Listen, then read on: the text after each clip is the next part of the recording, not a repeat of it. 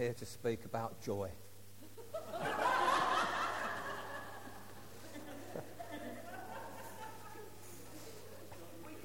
That's it. It is the second in the series that we're looking at the fruits of the Spirit. I should say fruit of the Spirit. I understand that it's a singular. All the fruits, love, joy, peace, patience. It's actually one fruit. One fruit, singular. Pat just said to me, we could interchange some of the things we've been hearing today of peace, joy, love. They're all could almost be interchangeable in how we ascribe our gratitude to God for them. But today's subject is joy anyway. And the general understanding of joy, if you look up the dictionary, you'll find words like happiness and pleasure and delight and thrill and yippee, all good words that are associated with joy. But with joy, as with the fruits of the Spirit, of course there is another added dimension, a spiritual understanding of the word joy. These fruits are of the Holy Spirit, aren't they? They come from the Spirit. They are from the Holy Spirit. They are spiritual in origin, in nature. They come from God himself. So they have a spiritual quality about them that is worth understanding and grasping. They are different to perhaps general usage of the word joy and peace and love. They are special. They are different. I don't want to steal any of Tim's thunder for Sunday week, is it? When Tim will be speaking about peace. But Jesus spoke about peace that highlighted the difference. He said, peace I leave with you, my peace I give to you, not as the world gives do I give. So he was giving them peace that was different to the world's peace. And I think that principle applies to all the things that God gives us. They are different because they are godly, spiritual in origin. They come from God, not from the world. We can get a lot of joy from things in the world, a lot of joy. But the joy we get from God, that is something else. That is different. And that's what we'll be looking at. Our joy that comes from God is different. Our joy in Jesus.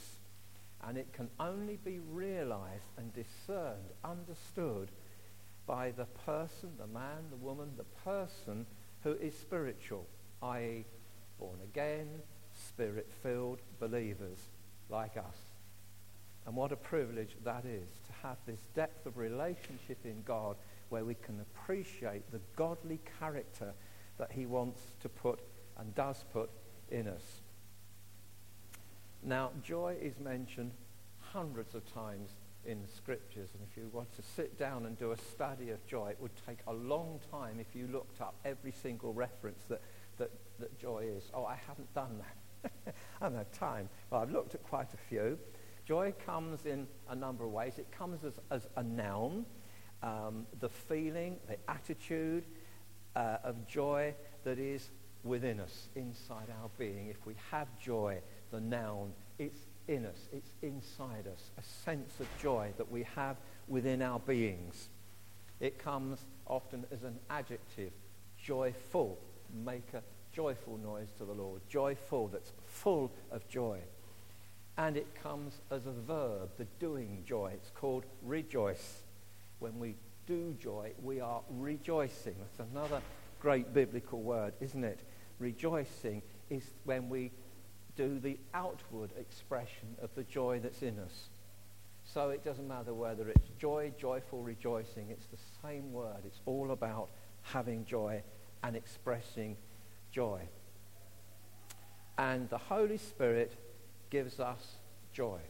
Okay? It's one of the fruits of the Spirit. The Holy Spirit gives us joy. He gives us the sense and feeling of joy inside us.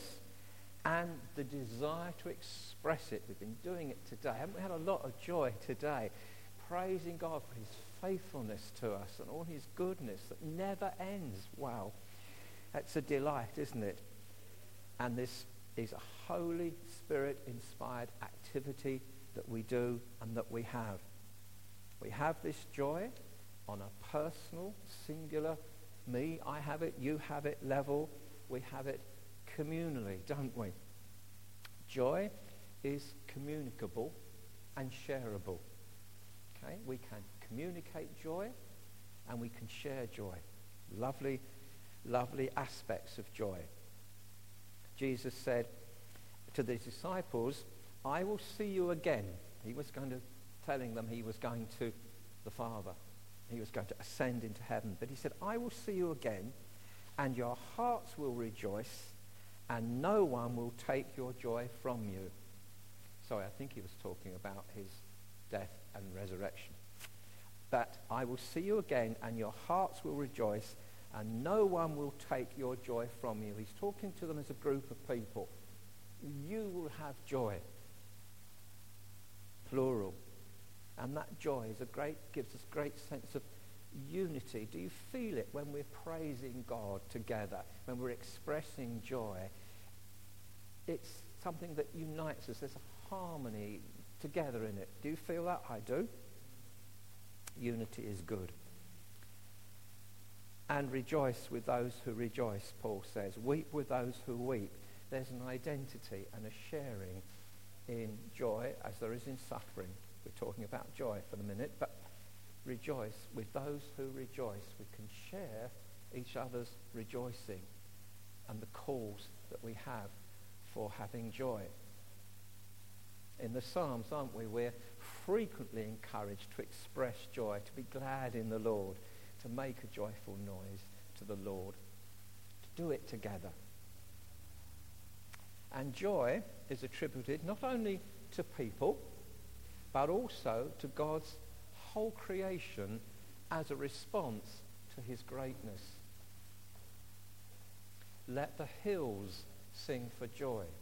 Now it's poetic language, but let the hills sing for joy. Make a joyful noise to the Lord, all the earth, all the land. Let the heavens rejoice. Let the trees of the wood rejoice. Even Isaiah says, even the desert shall rejoice.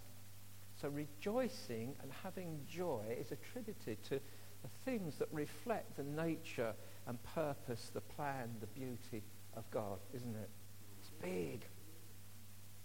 Joy and rejoicing is a big activity which we can experience personally, as a group, as communally, as globally, as cosmic, as universal. Joy in the Lord, the whole heavenly host.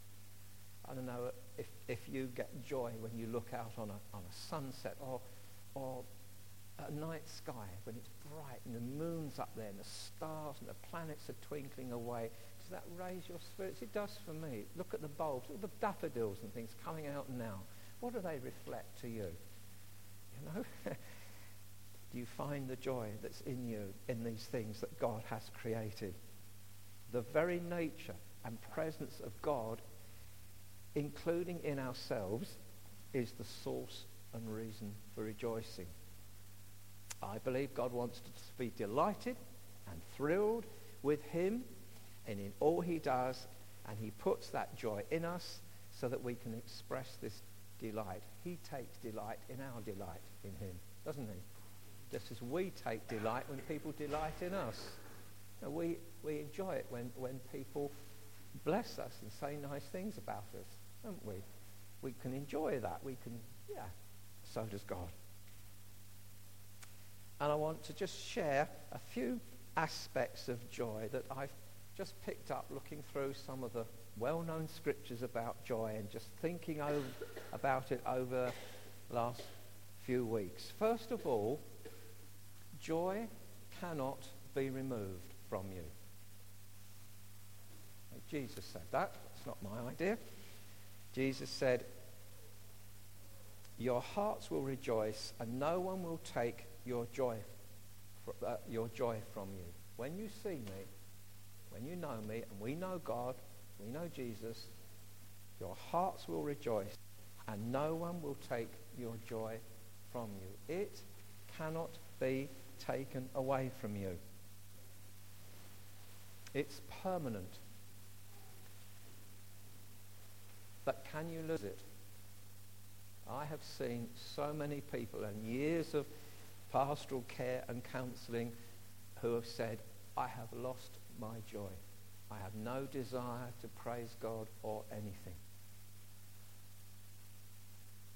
In the Psalms we read, why are you so heavy, O my soul? Why do you go around mourning? Why are you so cast down? The psalmist experienced sadness, misery. That isn't joy speaking, but he does say, restore to me, Lord, the joy of my salvation. And in the people I've talked to so often about this, their loss of joy is their response to circumstances. They've lost their joy. It hasn't been taken away. Nobody's taken it away from them and said, you can't have that joy, you mustn't have that, I want to remove that from you. But they've lost it. They've been perhaps overwhelmed by sadness. They lose touch with joy. They cannot find it within them. And we have an enemy, don't we, who is a robber and a thief. And one of his tactics is to try and rob us of our joy in the Lord. He does not have the power to do that, in my opinion, because of what Jesus said. Although he may try, only you can give away your joy. Only I can give it away as I choose my response to circumstances. You see, the opposite of joy is sadness and grief. And we so often think in either or situations. Of course we can be sad. Jesus was sad. He wept. You know, when Jesus was weeping over Jerusalem, he wasn't exactly expressing a lot of joy, was he? He was expressing the sorrow that was in him, as we can. But you see, we can be both. It doesn't have to be an either or. We can rejoice with those who rejoice. We can weep with those who weep. When we're weeping, we are not expressing joy. We express sadness. But does that mean we've lost our joy in the Lord? No. No, it doesn't. It doesn't mean that at all. Of course we still have it. We're just not expressing it or feeling. It's not the dominant feeling that we're in touch with at the time. Because sadness might be the dominant feeling at the time, and maybe rightly so. Maybe right that we are sad. Sadness and grief is right. Weep with those who weep. And vice versa. We can express joy and enter into rejoicing in spite of sad circumstances in our lives. We've been doing it today. We've been rejoicing very heartily. And some of us may have some tough and difficult, even sad circumstances that we're also grappling with.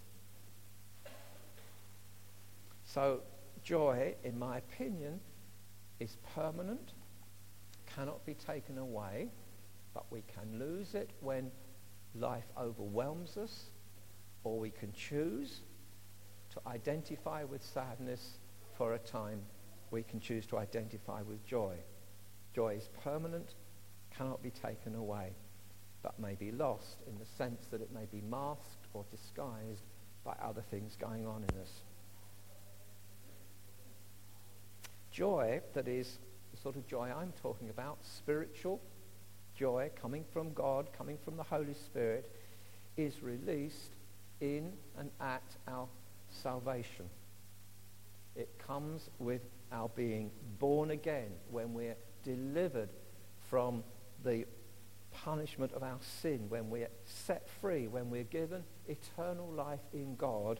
That releases joy in us. Have you ever seen someone who's come to the Lord, been born again, who's miserable about it?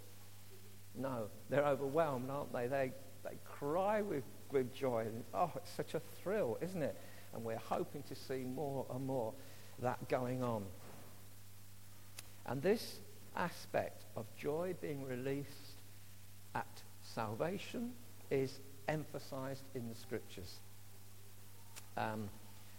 I like the way Isaiah writes when he talks about the deliverance of people from God's people from captivity and the restoration and God renewing his covenant love with them. It's like being born again. It's like being delivered and set free from captivity into the glorious relationship with God.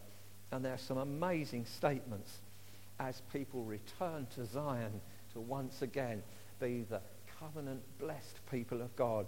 He says, everlasting joy shall be upon their heads. They shall obtain joy and gladness. Sorrow and sighing shall flee away. What joy shall be upon their heads? Everlasting. Permanent. It lasts forever.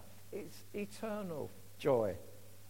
No one shall take it away. Everlasting joy shall be upon their heads. Why not heart? Why do you say heads? Interesting statement. I think it's like an anointing. It's like an anointing. We pray for people, don't we, that the Holy Spirit will come and anoint them with all sorts of things. We pray. And I believe we can pray for an anointing of joy. I've prayed for people to receive the joy of the Lord many times, to receive joy in their life because they are so struggling without it, for that sense of God's joy to be renewed in them. On their heads, an anointing, everlasting joy. They shall obtain joy and gladness. They'll get it. Okay, everlasting joy will be upon their heads. It's anointing. They will get joy and gladness in them. They will be given it. It follows. It happens. It's like a process. When God sets free and delivers, joy comes. I'm old enough to remember the celebrations after the end of the Second World War and the street parties and things. Anybody else? I'm sure there are others. It was an amazing time. I was only a small boy. No, all right. I can tell you, it was absolutely amazing after all the trauma of the blackout and the shelters and the fears and all this. Suddenly, all that was lifted. And the whole life seemed so different. I was only 7 when the war ended, but and this street party, everybody put their flags out, and we had jelly, and suddenly chairs and tables arrived from all over the place, and we lived in a little cul-de-sac, so it's possible to do this, and right down the road, we all sat there in our families, and there was such a rejoicing. What a feast there was. It was just incredible. And the relief and the excitement, the thrill, the delight. Well, I tell you, we are heading for the greatest victory celebration there'll ever be. The marriage supper with the Lamb. Can you imagine that? What is it going to be like? When all the sighing and sorrow and everything is gone and we're all just in absolute perfection with God forever. Will that be joy? So we have joy now. We can be preparing for that. We can be having it now so that when we go there in eternity, we're just continuing that joy. Isaiah says, those who trust in God, who wait on him, will find joy. It's a promise. It's a guarantee. Again, you shall go out in joy, and it shall be to the Lord a memorial, an everlasting sign, which no one will cut off. This is an interesting aspect of joy. Let me just find my place here.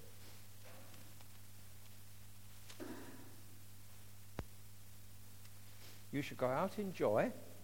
This again is the redeemed of the Lord coming back into relationship with him, getting the land God's promised them. You shall go out in joy and be led forth in peace. The mountains and the hills before you shall break forth into singing. There it is again. And all the trees of the field shall clap their hands. We sing that chorus a lot, don't we? Love it. Instead of the thorn shall come up the cypress. Instead of the briar shall come up the myrtle. And it shall be to the Lord for a memorial, for an everlasting sign which shall not be cut off. What is the everlasting sign? What's the memorial? The joy they have in God, in him living with his people, will be a memorial. There's an aspect of having joy that is a memorial, a remembrance, a testimony before God, a sign, a witness. In a minute, Pat's going to come. She's been asked to do a testimony of joy. So I'm talking about theory. In a minute, Pat's going to come and give personal testimony of what she understands of having joy in the Lord. And this joy was declared to the shepherds, do you remember, by the angel announcing the birth of Jesus. There were these guys, middle of the night, looking after sheep, sitting around in a group. They were probably all in the sheep pens anyway, fairly safe, just making sure nobody came in to steal them and rob them, or wild animals sitting there. Suddenly an angel comes. I bring you good news which shall come to all the people. I bring you good news of great joy that shall come to all the people. Joy is emphasized. The Saviour is born. Christ is here. Hallelujah. Salvation is with you. The light of the world has come. It's good news of great joy. He could have said, I bring you good news. Good news of great joy. And immediately the angel had said that when there were a multitude of angels, thousands of them, praising God and saying, hallelujah, peace, whatever it was, you know. Glory to God on high, and on peace earth to men, glory. They were singing glory. Joy is released in salvation and accompanies praise. Accompanies praise. Praise without joy is a sad thing, isn't it? And the Psalms encourages these beautiful songs and poems. I don't know how often you read the Psalms, but they're so great because they so embrace and encourage joy in God, and encourages that joy to be liberally and vibrantly expressed with our voices, with our instruments, with absolutely everything we've got, because God is good and because we have salvation in him.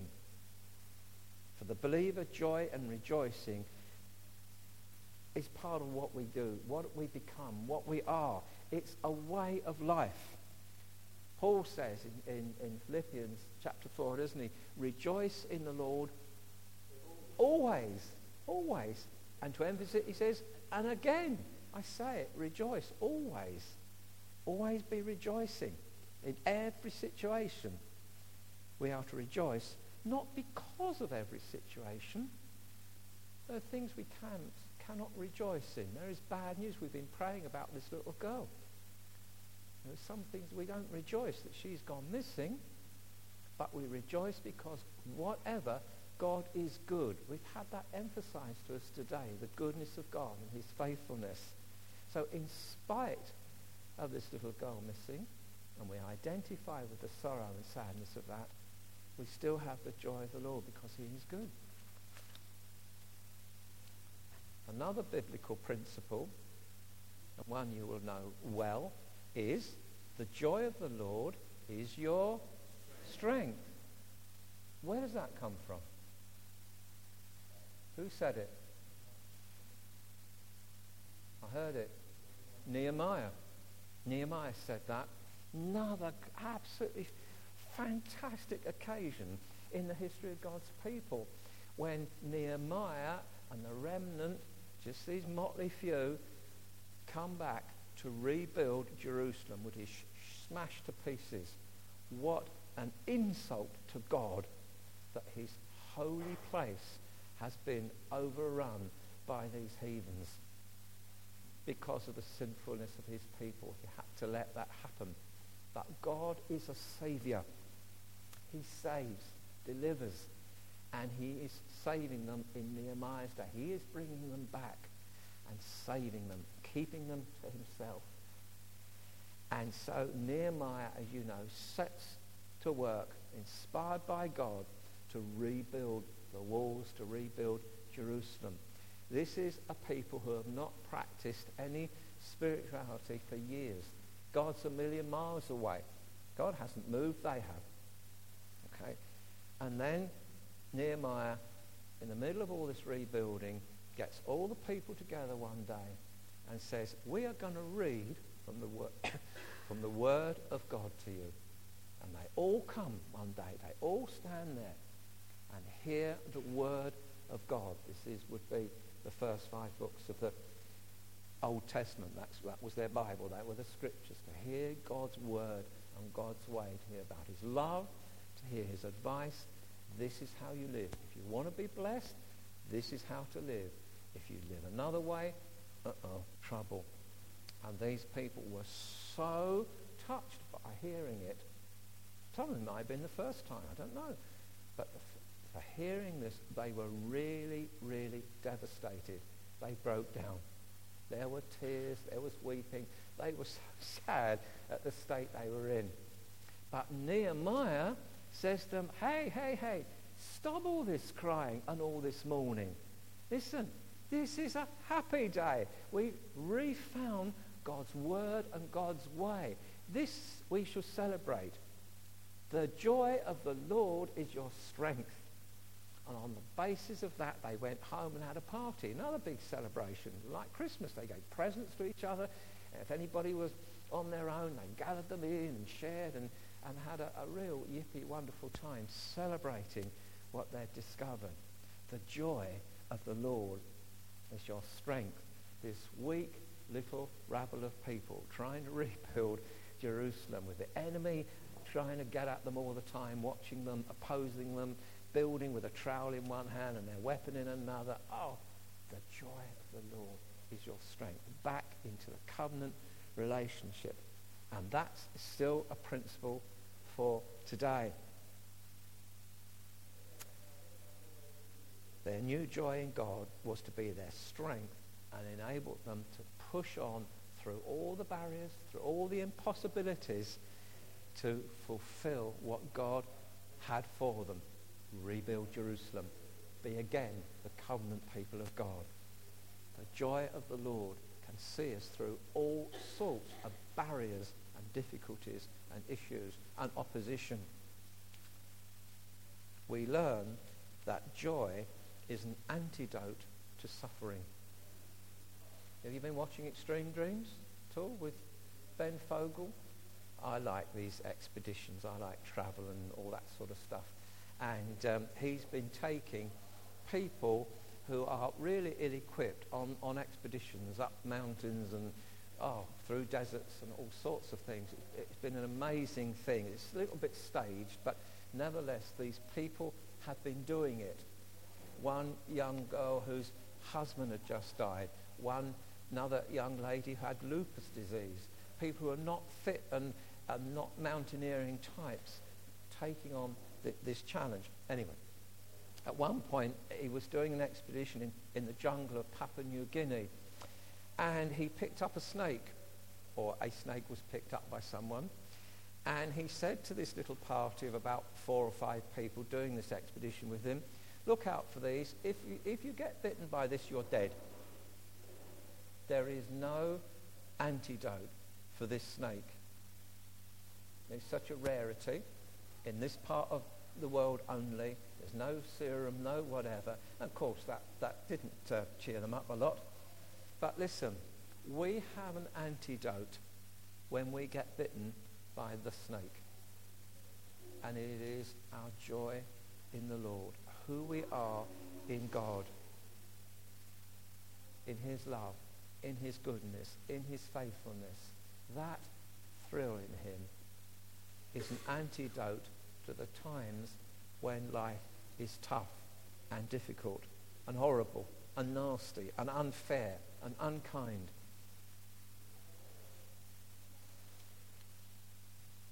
Who for the joy set before him endured the cross. Remember that? Was it last week? It was the week before, wasn't it? Okay. Jesus knew there was going to be joy at the end of his suffering. Rejoice. Count it all joy, James says, doesn't he? Oh, do you struggle with that sometimes? Count it all joy when you face various trials. It's because we are being tested. Do you watch two boxers when they are getting ready to spar? Do you watch them in their pre-fight interview, the weigh-in, when they stand nose to nose and glare at each other and they say things like, "Bring it on then. Come on." And the adrenaline flows. Can we say, when we face trials that come at us, "Bring it on then. I'm ready. I can do it because I have the joy of the Lord in me." And that's what James is saying. Bring it on then. Face the trials. Let's see what they can do to you. Our brothers and sisters in some parts of the world are suffering terribly because of their faith in God. Pray for that won't lose their joy in God. Pray they hold on to God. Pray it won't be taken, because it can't be taken. Well, I must stop because Pat's coming on. But just in summary, the Holy Spirit gives us joy when we are saved. Permanent, everlasting, cannot be taken away joy.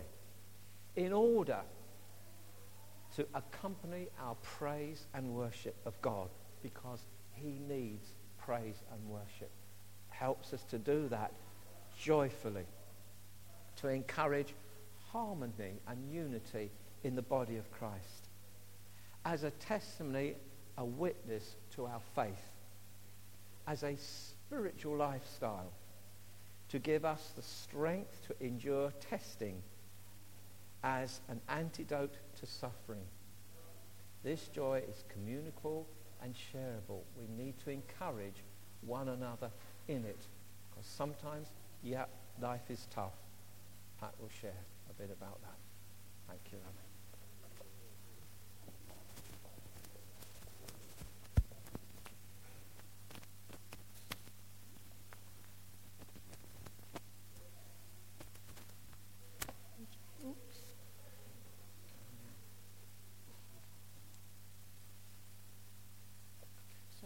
Sorry for the hitch.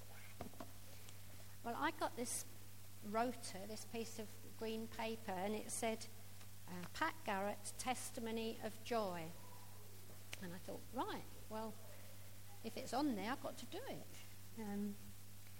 So I did something similar to Peter. I often look at the dictionary when I'm speaking about something, and Peter's defined joy for you in the dictionary. So I looked up the word testimony, and I thought, well, everybody knows what a testimony is. It's a bit about your life story.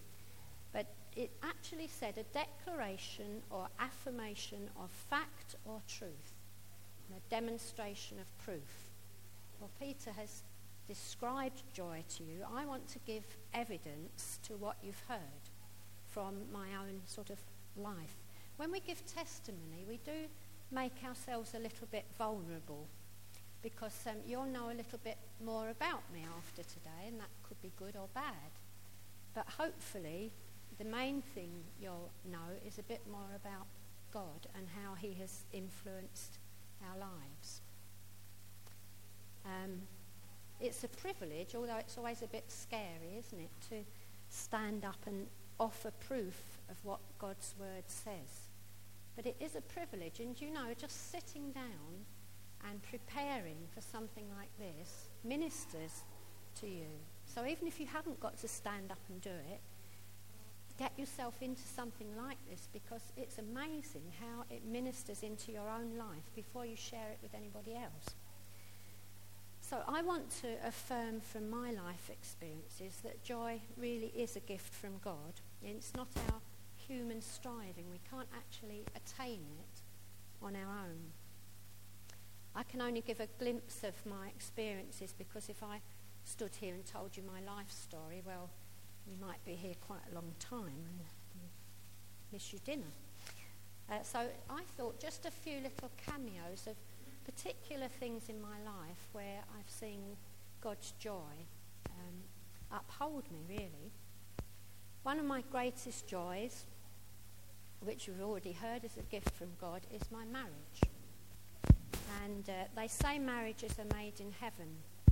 I'm not sure that all marriages are made in heaven, but I know mine was, because if it wasn't, I wouldn't be married to Peter now. We had so much opposition from our families and in all sorts of directions. We knew each other for 9 years before we got married, so we knew each other reasonably well, and it was very on and off as well. But it was God who kept us together, and our wedding day was a triumph for him and a joy which has never faded in 43 and a bit years. God gave me Peter to be a channel of his love to me, and he expresses to me all that I know of God's love in the way of compassion and kindness and caring and provision and protection. So he's a real picture of the Lord to me. So it's an absolute joy to have a marriage like that. Our desire to have children suffered quite a lot of setbacks initially, and when we were expecting our first child, I was in hospital for 10 weeks, and I was told it was against all the odds for him to be born well and healthy. He'd be too small, the pregnancy was at risk. Matthew was born weighing £6 11 ounces, a very sort of normal birth weight, and he was absolutely perfect in every way. And our joy, well, at holding him, I can just feel it now, was absolutely fantastic. Our gratitude to the Lord was beyond words. Okay, so we had to go through the hard bit, but the joy that came out of that was wonderful. I can't say I maintained human joy throughout an anxious 9 months, but trust in God and belief in his ability maintained that joy in us, which was his. 3 years later we had another son, Philip. Again, quite a story, but too long to tell now. And not being able to have more children, we fostered and adopted our daughter, Teresa, who, joy of joys, has recently got married, which is something I never thought would happen. So, my third little cameo, I suffered quite a lot of back problems from the age of 14 and often had to spend weeks on my back. Many of those times were very, very precious times with the Lord. And that's one of the things about joy and suffering, the way they go together. Because I can honestly say that although those times were really quite frustrating, painful and quite debilitating, on the other side of the coin was the contact with God that you got in that place of suffering. And those two things so often go together. In the now of our lives, I expect quite a lot of you know that we're caring for and living with my mum. And to a degree, this limits our freedom regarding going out and how we live at home. Last Sunday, it's very interesting, my mum was bleeding quite badly from her leg, so they're quite vulnerable to any sort of slightest knock. So I was all set to come to church and really wanting to come and praise the Lord, really full of the joys of spring, and realised that I couldn't come because I had to wait in for the nurse. And so, yeah, I was disappointed. We can be honest with God. We can be honest with ourselves. I was disappointed. And I said to the Lord, I really, really wanted to go to church this morning. I really didn't want to stay at home. So I washed Mum's night clothes and bedding and things, and I was hanging them on the line, even on a Sunday. And whilst doing this, I was chatting to the Lord, and I was really honest, as I say. And I said, I so wanted to be there today so that I could worship you. And I'm so sorry I'm not there. And God, as clear as crystal, said to me, my dear child, you are worshipping me. Because I was where he wanted me to be. He needed me to be there. And when I heard that from God, there was such a deep joy inside. Although there'd been the disappointment, at the same time there was this deep joy of God telling me, because I was submitted to his will, I was where he wanted me to be. And doing what God asks always results in joy. Always. So you might be asking, after those 4 little bits about my life, is that really a testimony of joy? Because there are quite a lot of difficult things in there. Well, I think it is a testimony of joy, because God's joy is not a lot of froth and bubble and jumping up and down, although it can be. It can make us jump up and down. Do you know, some of us went to a barn dance last night, and we did a lot of jumping up and down, and there was a reverse reaction, because instead of the suffering coming first and the joy later, it was the other way round. So, all like this morning. And often that's the same with the world, isn't it? Because they do all these things that they think are going to bring them joy, and then the consequences of those things are so dreadful at times. So looking around the church today, I know people here who have been through really, really tough times. Some still going through tough times. There's been pain, there's been loss, there's been heartaches, either in their own life or about people that they know and love. They weren't shouting yippee at those times. They weren't jumping up and down and making a big to-do. And yet I know the underlying gift of God's joy in them upheld them through those times. I know quite deeply some of the situations, and others I don't know. We all have different experiences in life. So my declaration, as it said in the beginning, this is a declaration and an affirmation, a demonstration of proof. My declaration and demonstration is that God shares all our experiences, and he never leaves us day or night. Someone prayed that earlier. His love is unending. There's never an end to the love of God. He guides us and directs us. We can ask him for direction in our lives. He sustains us through troubles. He holds us up. He's underneath of the everlasting arms. He plans our destiny. He knows. He's got a plan for our future. He gives us victory. Not always immediate, but he gives us victory. He watches over us. He puts his spirit in us. He heals us physically and emotionally. I really hope there's going to be some of that next Saturday, that we see some of that and we can really rejoice in that. He enables us and empowers us to do his will, even when that's difficult. Sometimes his will isn't easy to do. He doesn't always ask us to do the things we'd like to do, but he does enable us to do them. He strengthens our resolve to serve him. If we've decided to serve the Lord, he will help us with that. He's our saviour. He's our friend. He's our redeemer. He's everything. He's the rock on which we build our lives. He's gracious. He's kind. He's compassionate. And yet he disciplines us in love sometimes. He understands us and accepts us. Again, we had that this morning, how God understands us. No matter what we're like, God understands us and accepts us. He's the light in our darkness, isn't he? And he's the source of our being. This is my experience of the Lord that I know. I know him and he knows me. And we have a great relationship.